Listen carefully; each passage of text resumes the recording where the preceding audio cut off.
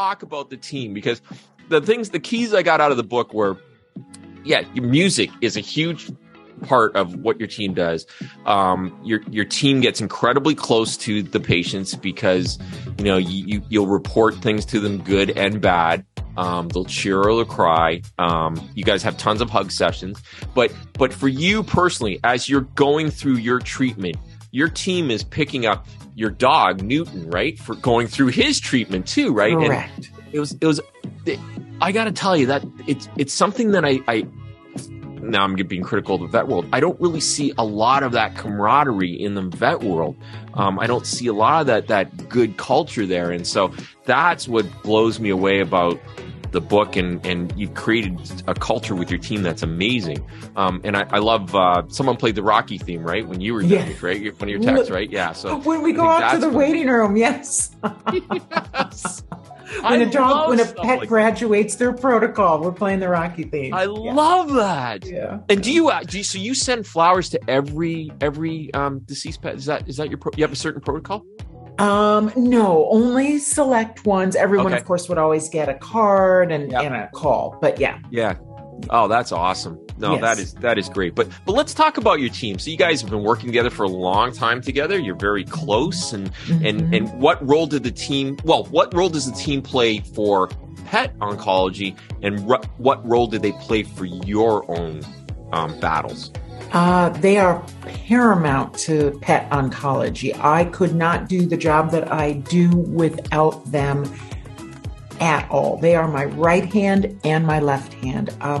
Again, going back to that whole knowledge is power, I firmly believe that the more they know, the more they learn, the more I initially train them, the better that they can serve then our clients and the pets. Yes, and it's something that I would trust them implicitly. Wow. Yeah. And they know that I always have their back, and in turn, I know that they have my back. Yeah. And it is funny because I think there's moments in the book where you go, so-and-so was diagnosed with this. They already know what to do. Like I just give them the guidelines, right? Or they double check my dosing, right? Answers like that are phenomenal, because that tells me how qualified or expert the team is. Yeah. That's phenomenal. Yeah. We call it checks and balances, kind of like. Yeah. That's great. That is great.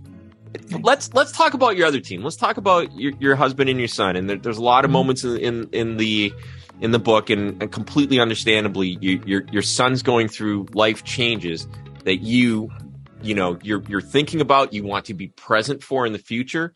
Yeah. And then Mike is doing his thing. So what I know of Mike is he's got to be a workaholic, right? Because he's everywhere. He drives everywhere. I know, it's crazy. He's consulting here, doing this here. Like, I don't think there's a referral center he hasn't touched. But it's funny because my impression in the book was that how, he's there. There's things he clearly does. He kind of goes, I don't know if I really want to deal with this, so to speak, right? But I am there, and it's almost like a silent, stoic backbone for you, that if things are necessary. But like I said before, I think it's really funny because he's a talkative guy. So to be, that's something blows my mind. But the question I had was, if they were here right now, how would they describe you?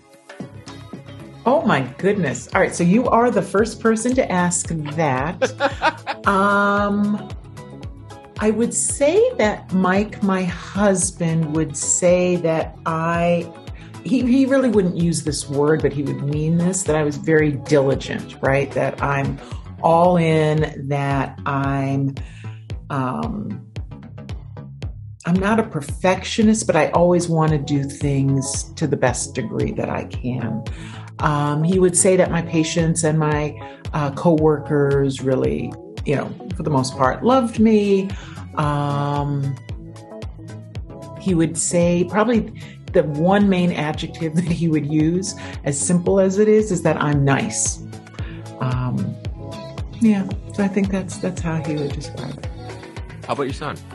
My son would say, because he has voiced this to me, okay, that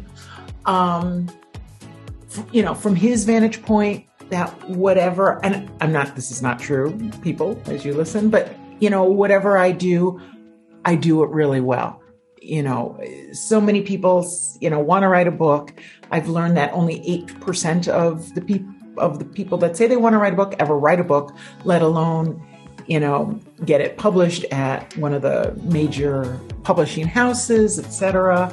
And what I try to then pivot to say, well, it's a lot of hard work, right? This doesn't just come easily or naturally. It's because I'm really just passionate about everything. Peter would say that I'm funny, and that I'm smart, I guess. Yeah. Hopefully he wouldn't say. Hopefully he wouldn't say that I micromanage him and that I know too much, because those have been words that have been used. Okay, well that's recorded for all time. Yeah, all good. That's fine. That's okay. It's always in his best interest, Pete. It's in your best interest. Exactly. It's coming from a good place. And you guys are very close. I get this huge feeling you're very close. Uh-huh.